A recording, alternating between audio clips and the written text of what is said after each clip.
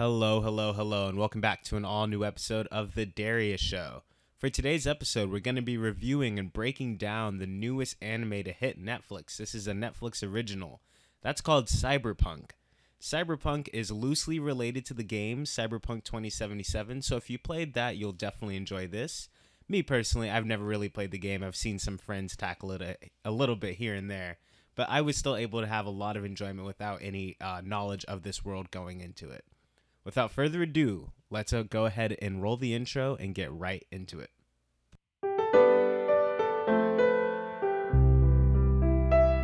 It's the Darius Show, y'all already know. Drop your booty to the floor, come give me some more. It's the Darius Show. It's the Darius Show. All right, so Cyberpunk is about a street kid trying to survive in a technology and body modification obsessed society of the future. Having everything to lose, he chooses to stay alive by becoming an edgerunner, a mercenary, and outlaw, also known as a cyberpunk. Now, the cyberpunk genre, because really that is the name of this entire genre that this show is dipping its toe into, is a well-worn one in the past. Now, think Blade Runner, or think even in Star Wars and the Book of Boba Fett, they kind of introduced these like space pirate, cyberpunk type characters. We've seen a lot of characters like this depicted in fiction before.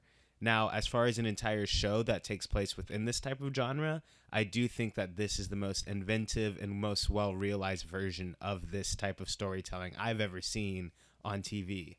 I do think that it being an animated television series lends itself very greatly to this genre, and animation, tone, and world is really what this series does the best in terms of executing its story.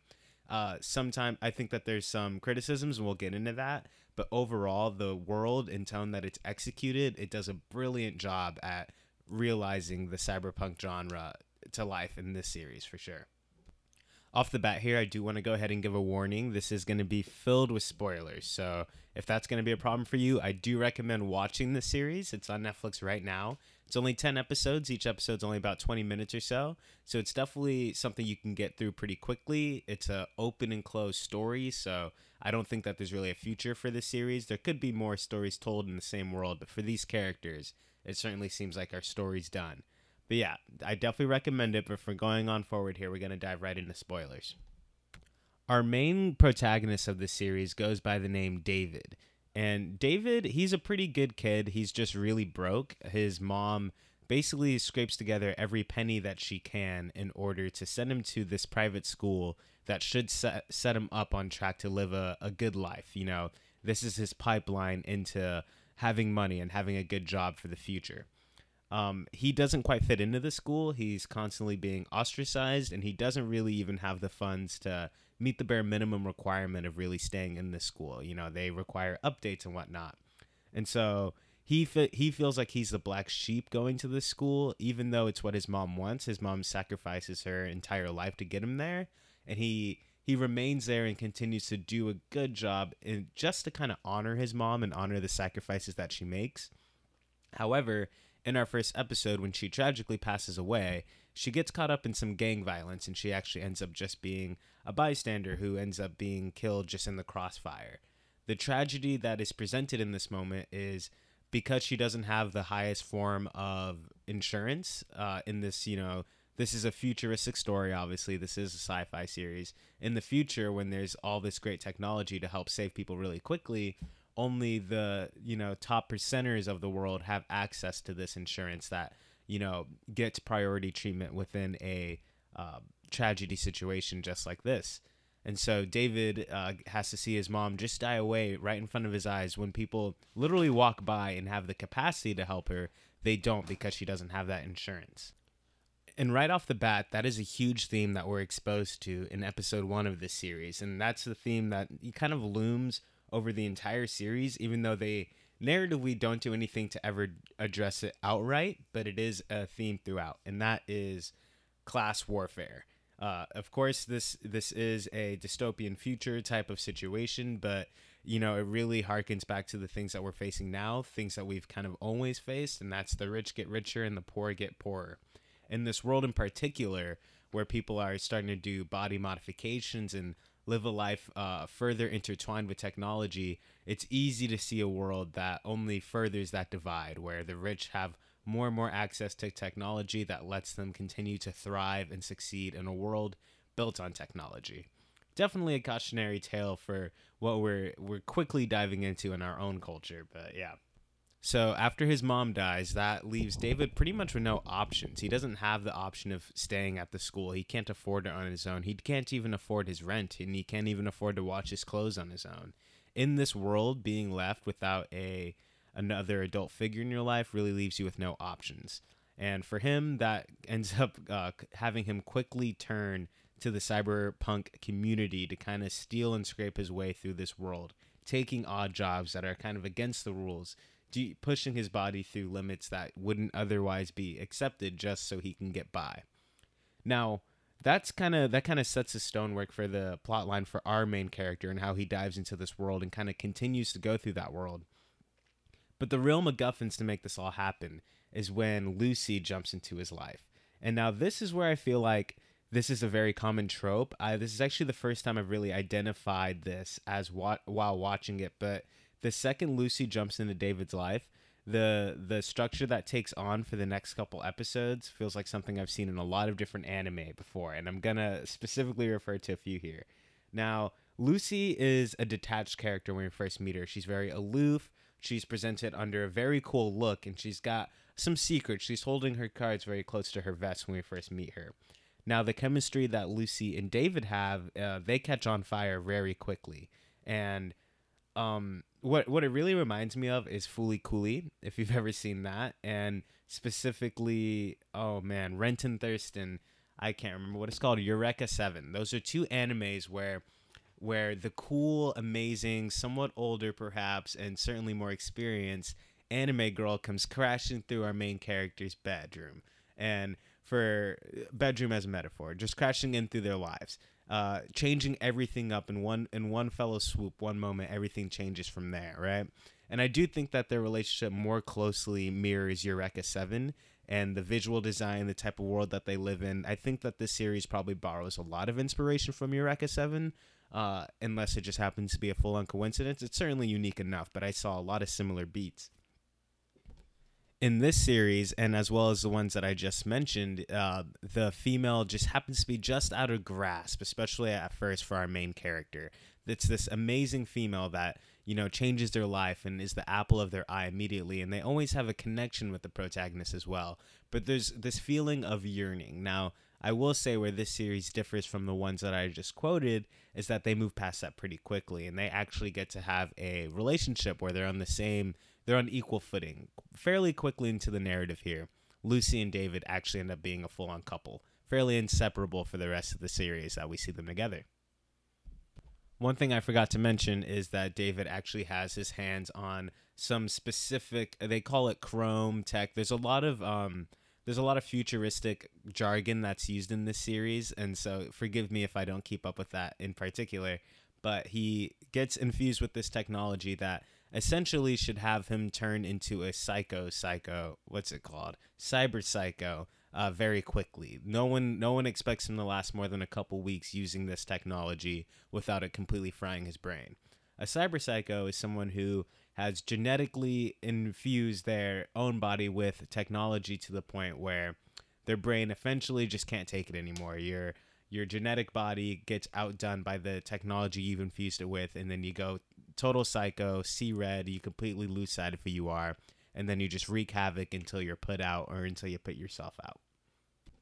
The implication that David is just a mere moments away from pushing himself over the line and becoming a cyber psycho, and ending his own life and perhaps the ones around him is always there. That's always the tension that you're playing with this character from day one into the final scene of the series. Is that when is he finally going to push it over the line? Why does he keep pushing his limits here, and why does it not end up frying his brain? Everyone that he runs into is just assuming that he's moments away from this inevitable ending for himself. That being said, our main character, as he continues to remind himself, is special. We don't really understand the reasons why he has a an unnatural affinity towards using this technology without it having these grave consequences for him. Of course, we do get moments throughout the series to know that it is wearing thin on him. This is still an inevitability, even though he's able to push it off for longer than any other character we are introduced to in the series. But it is established in episode 2 and then they're out that David has these extra abilities that nobody else has, and he's going to run with it. And the whole time as an audience, you're sitting with that tension of when is he going to finally snap, and then what's going to happen once that does happen. So that's honestly the structure that this narrative takes on. So I've touched on our titular characters, Lucy and David. They're at the center of the narrative in this series. But what I want to touch on is a lot of the other side characters, because I do think a large part of the charm of the series is establishing the various members of the gang that our main characters establish, people in our main group, but also some of the people just around that we get to interact with within this world, I think are a large part of what makes the series really stand out. So without further ado, Ripper Doc. This character. Now, I did listen to this series in English. Not always the choice I would have made for an anime, but I figured since this is a part of this game universe, and I saw some of the casting on the English dubbing, I had faith that it would be pretty good. Now, I was not disappointed at all. Ripper Doc in particular is a character with a heavy Jamaican accent, or Caribbean, somewhere like that. I'm pretty ignorant, guys, if you haven't already noticed. If you listen to this show, you know I'm damn ignorant, but I think it's Jamaican. This character is kind of like, he's like the Gizmo character. He's the one that our characters go to whenever they need a tech upgrade or repair or something like that.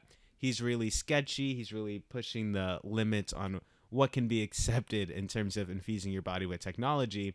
But he also proves to be the most advanced version of that we've seen. He pulls off crazy stuff, and he always manages to do so while delivering some expertly delivered lines. His dialogue and his scenes always have a different energy to them. He's one of the first characters that we see David interacting with in the series, and we check in with him throughout. So he's certainly main character level in terms of appearances throughout the series.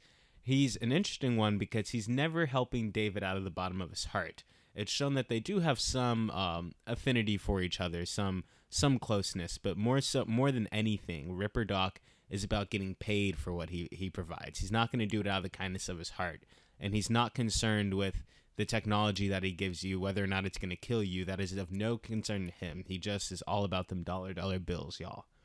He's a cool character. He just has a great energy. His dialogues always hits, and the way that the vocal performance comes through always provides not only some light humor, but some really coolness. You really feel a sense of just coolness, of personality, whatever you want to call it. His scenes never fail to entertain. The other members that comprise of David's newfound group, family, whatever you want to call them, the other cyberpunks, consist of Pilar, Rebecca, Maine, Kiwi, and Dorio. Now, I want to talk about Dorio and Maine first because these are characters that we actually end up losing kind of in the middle run of the series. Now, Maine is really the archetype, the big brother role. Pretty much as soon as we're introduced to the character Maine, he is a character that David just looks up to right away. Now, I have mixed feelings on this character because on one hand, I appreciate that he does provide this kind of mentor aspect to David. He does fill him with some good advice. I believe it's at the end of episode 2 or it's at the beginning of episode 3, where Maine actually says to David, once he's finally started to accept him a little bit and accept his presence around. And he just expresses to him, the only person you can trust 100% is yourself. Some stoic wisdom for a seasoned member of this world and a leader within their community.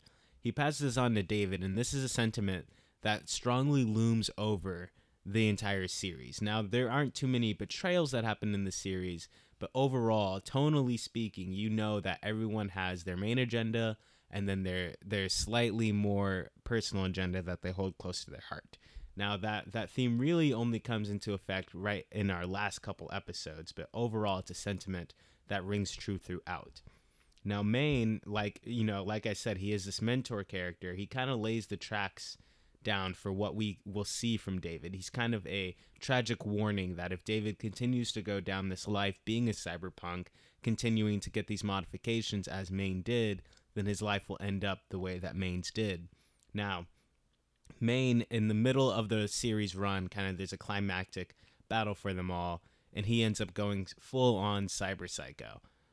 Unfortunate end to a really cool character. You know, his scenes always were very dynamic. He had a lot of personality. His character was definitely made very intentionally to be super cool. But in his passing, it's a quick reminder that this series is a tragedy. And it was at this point I kind of figured that at the end of the series, there's not going to be a happy ending for our main characters. At best, we'll see them win a battle, but like we see at the end of the series, this is a tragedy. This series, from start to finish, is the tragic tale of David. What happens to him as a young child and how he meets a young end.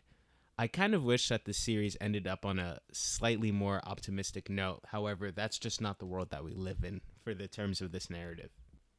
Dorio was a really cool character as well. Dorio was like the left-hand woman for Maine, and I'm pretty sure they were in a relationship as well. At the very least, we did see a scene where they were hooking up. They seemed to kind of always work together. I kind of looked at them as like co-leaders, and Dorio was the more sound version of their leader dynamic. Dorio was cool, but our time with Dorio as a character was really short-lived, honestly, so we didn't get to really flesh out any more specific parts of their personality. Rebecca was the fun, quirky character turned like staple in the narrative by the end of it.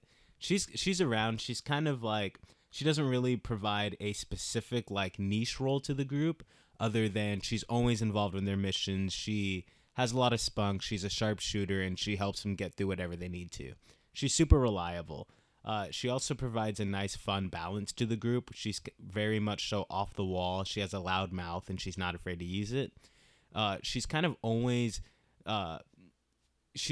cautioning David, especially later on when we see their group mature a little bit. She's kind of the main voice telling David to slow down and, chill out, or else he's going to lose it, even though she's constantly being ignored. She is the voice of reason. She's just not the voice that anybody's listening to in the series. But I had a lot of fun with her, especially in the second half of the series. Her charm really grew on me, and I definitely got some subtext that she had a big crush on David. There is some dialogue that she delivers in the last episode saying that Lucy is the only one that can bring him back. She's the only chance that has to. And I felt like I got some registers of her being a little jealous that she's not that role for David. I think that she wants to be, but she can't. And that being said, the role that she does provide, again, especially in the second half as kind of the number 2 within their group, is definitely well used. And what she ended up providing for the group dynamic was indispensable, honestly, or else this group would have felt like a very unenergized, dark, moody group of people just doing what they need to do.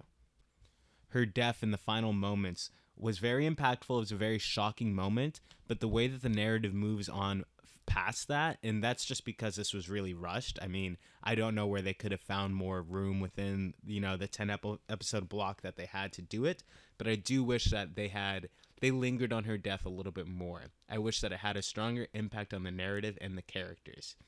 Just because she was such a cool character, we've had other deaths of our characters in our main group that had a much stronger impact, and so I wish that this one had the same. Kiwi was interesting. Her personality never got fully fleshed out. She did kind of pull an Uno reverse on our main characters in the final couple episodes. She ended up turning on our team and selling them out to our big bad, who we'll get to in just a second. That was the meatiest plotline she had. Early on in the series, she was really cool for some detached commentary. She was just a really cool character when she got to sit back and kind of comment on everything that's happening. Visually, super striking character on screen. I like her balance to the team. That being said, she just wasn't that important. She wasn't that well realized, and her characterization came a little too late for it to have a big impact when she finally did pass away. Now, our big bad for this series is Faraday. And now this as an antagonist is one of the things that worked really well. Faraday is a super tycoon business guy. He is at the head of Militech, I think it's called, which is like, a big government-facing military technology that helps them govern the world that they live in. And even though he's at the head of that, he also is the one that provides the jobs for the cyberpunks. He kind of exists in between the worlds of these gang worlds and the government world, and he's doing so masterfully. He's really the one stringing along all the plots throughout this series. Now, Faraday, one of the reasons why this character was so realized as a excellent villain, I think he makes a really great antagonist for the series, was for, again, I watched this in English, the voice acting of Giancarlo Esposito. Does this guy ever miss? I mean, really, Breaking Bad, The Boys, Star Wars, this guy is the best villain to have in any fiction. The second I hear his voice popping up, I know that this villain's going to be badass. I have to say, of all the roles I just mentioned, this is probably the most muted version of it. But his diction, the way he carries himself, there's just something in that voice that immediately sets the stakes, knows that you're not, the person who's talking is not to be fucked with to any imagine whatsoever. He really just brought this character to life. And I think if they hadn't had somebody who had such a strong command over their vocal performance, if they had somebody even a little bit more muted, that this character would have fallen a little flat and the stakes would have been lowered for this world. Faraday as a villain on paper is definitely a cool one, but in terms of the actions that he physically takes throughout the series, I think that it's thanks to Giancarlo Esposito's performance that actually elevated him to this other level. I think he would have been a fine villain without that vocal performance, but Giancarlo Esposito really elevates him to a great one, and it cannot be undersaid how. Actually, at times, if I were to make a criticism, the one critique I have is that his voice acting is so well realized and has such a strong tone that in juxtaposition to the other characters' vocal deliveries, it makes kind of a jarring effect. He feels like something out of such like a real world, he really grounds it. And then when I'm hearing the other vocal performances, they feel more rudimentary, more like an anime dubbing I would hear otherwise. Whereas Giancarlo Esposito seems like he's just operating on a different level. So yeah, there is kind of a critique in terms of the sound mixing. They might not necessarily be a great match at times, but his vocal performance alone was great. Going back to Lucy for a second as a character, I really loved her character introduction, and as soon as I realized like the role that she plays, crazy anime girl, super cool and detached that we look up to, the second that our character actually gets with Lucy, she starts to get a lot less interesting. I mean, really. I don't think that the rule with Lucy is less is more, because the less we got out of her, the less she was a character at all. I mean, she was such a cool character. They used her on all the promotional imagery for the series, but for her to take such a back seat in the last like 4 episodes is really jarring, because her on screen, it was such a large part of the overall charm, the balance that they had that was provided with like the romantic tension between her and David, or even just her overall energy in a fight. She provided for some great animation, and when she gets to act wild in a fight, it's really fun, but we only get treated that a couple times.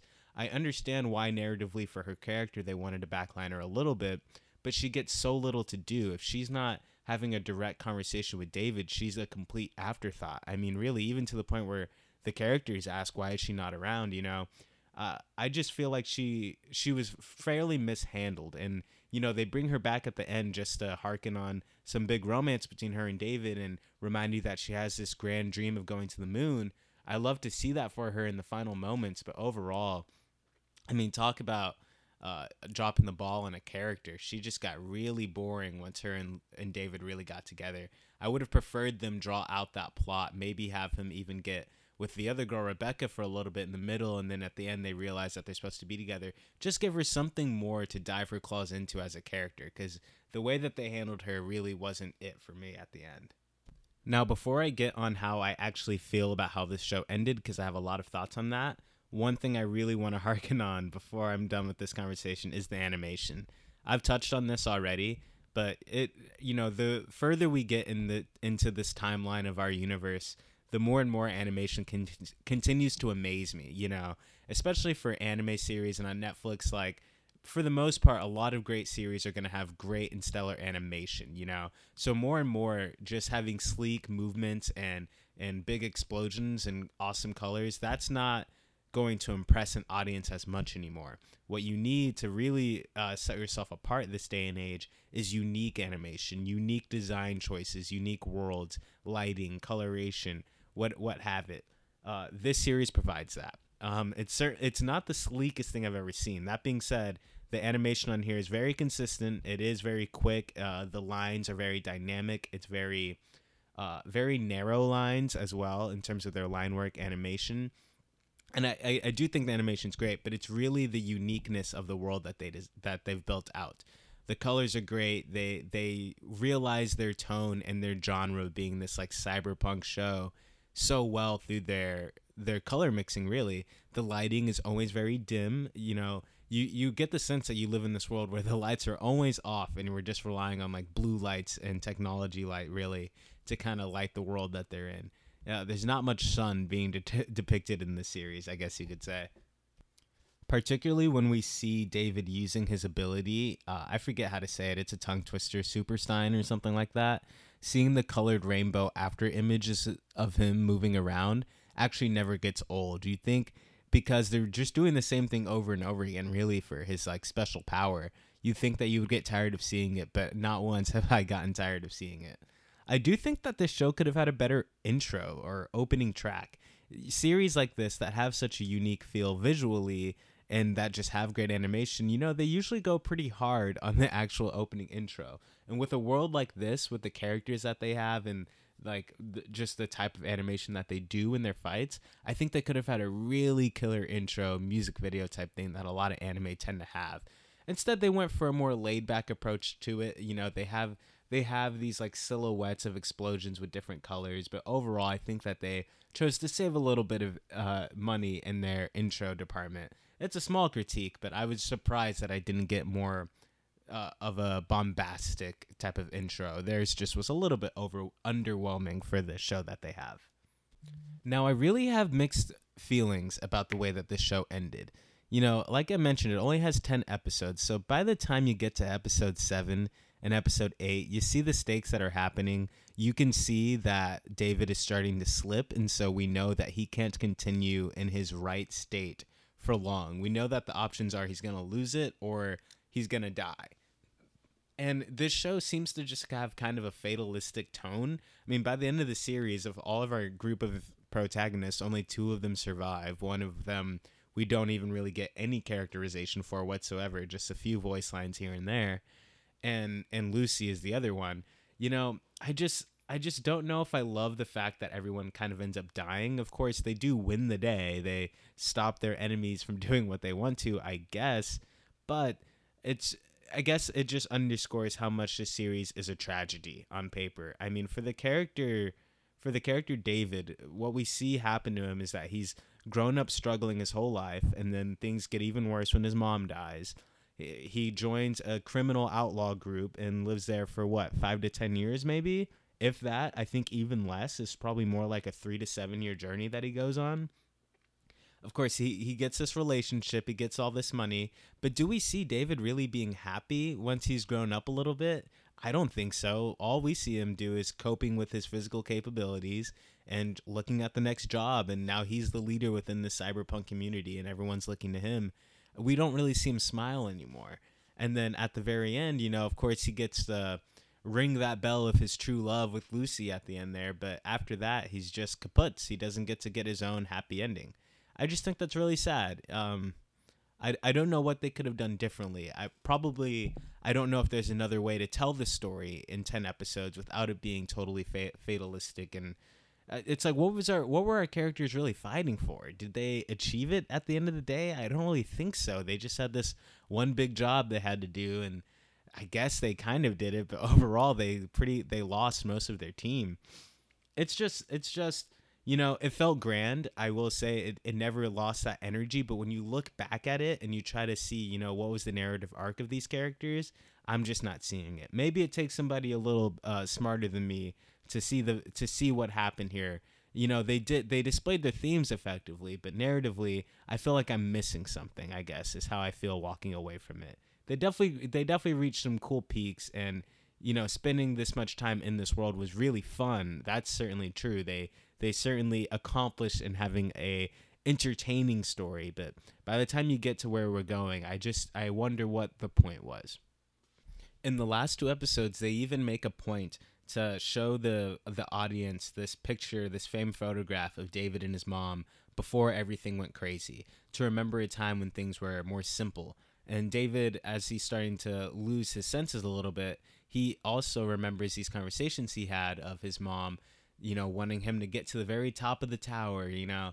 These themes that they're harking on towards the end here.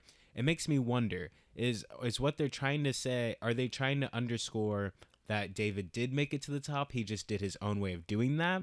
Sure, I mean, he certainly has a lot of esteem within his community now. He's looked at as some type of hero. Of course, it is said early on that you don't make a name for yourself until you die. So what's the point of getting to the top if you're just going to die once you've reached there anyways? I'm not sure. Or are they underscoring that he did it wrong, that everything went to shit, and this is a perverted version of how his life should have been? I just don't know. I feel like they didn't land on a specific theme there in particular. I'm not quite sure. I hate that I'm leaving here with so many question marks, but I mean, that's really what I'm walking away from the series feeling: a little bit unfulfilled. I mean, the story's done, but as an audience, I don't know if I reached the catharsis of any overall end goal or any end point. All right, I'm repeating myself here, but let me just finish off and talk about some of the things that I'm going to walk away from the series really happy that I had consumed from it. At the end of the day, Cyberpunk delivered some damn entertaining action sequences. There's action infused with the series throughout, which I also appreciate. The pacing of it stays up, it keeps you engaged. And again, it's only 10 episodes, but there's never really any points within the narrative that they allow you to check out. The narrative just keeps unfolding, and the stakes keep getting higher. And so as a viewer, I was definitely engaged in the series. I watched this whole series in a day and a half. I know 10 episodes doesn't sound like much, but in the streaming days and with the busy lives, it felt like I just zoomed right through it, and I did enjoy pretty much every second of it. There's some choices I would have made a little differently, or some characters that I fell in love with that I wish that we had stronger endings to their stories.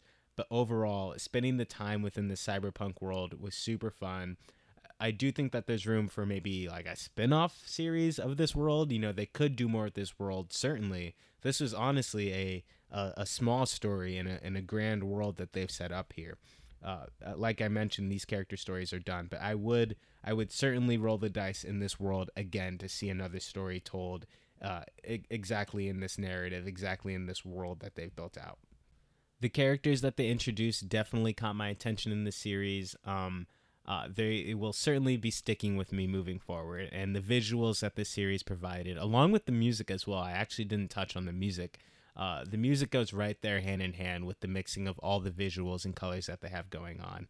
Tone-wise, this is one of the cooler shows I've seen in the last few years, even if I don't think it was well executed across the board. I do think that this, for the genre that this is depicting, sci-fi, cyberpunk, that kind of storytelling, this is probably the most well executed version of that I've seen in animated form.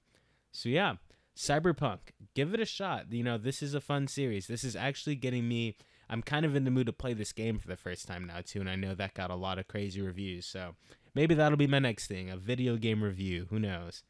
Anyways, that's going to bring this conversation to a close. Have you seen Cyberpunk? What do you think about it? Am I missing something here? Please, if I am, I want to hear from you. Hit me up on Instagram and TikTok at The Darius Show, or email me at theDshowpod@gmail.com. That's THEDSHOWPOD@gmail.com. Let me know what you thought about this, and let me know what you thought about my review. Let me know what I should review next. All feedback is welcomed. Anyways, yeah, I think that's everything I have to say, guys. Thank you for making it to the end of this, and if you did, remember that I love you.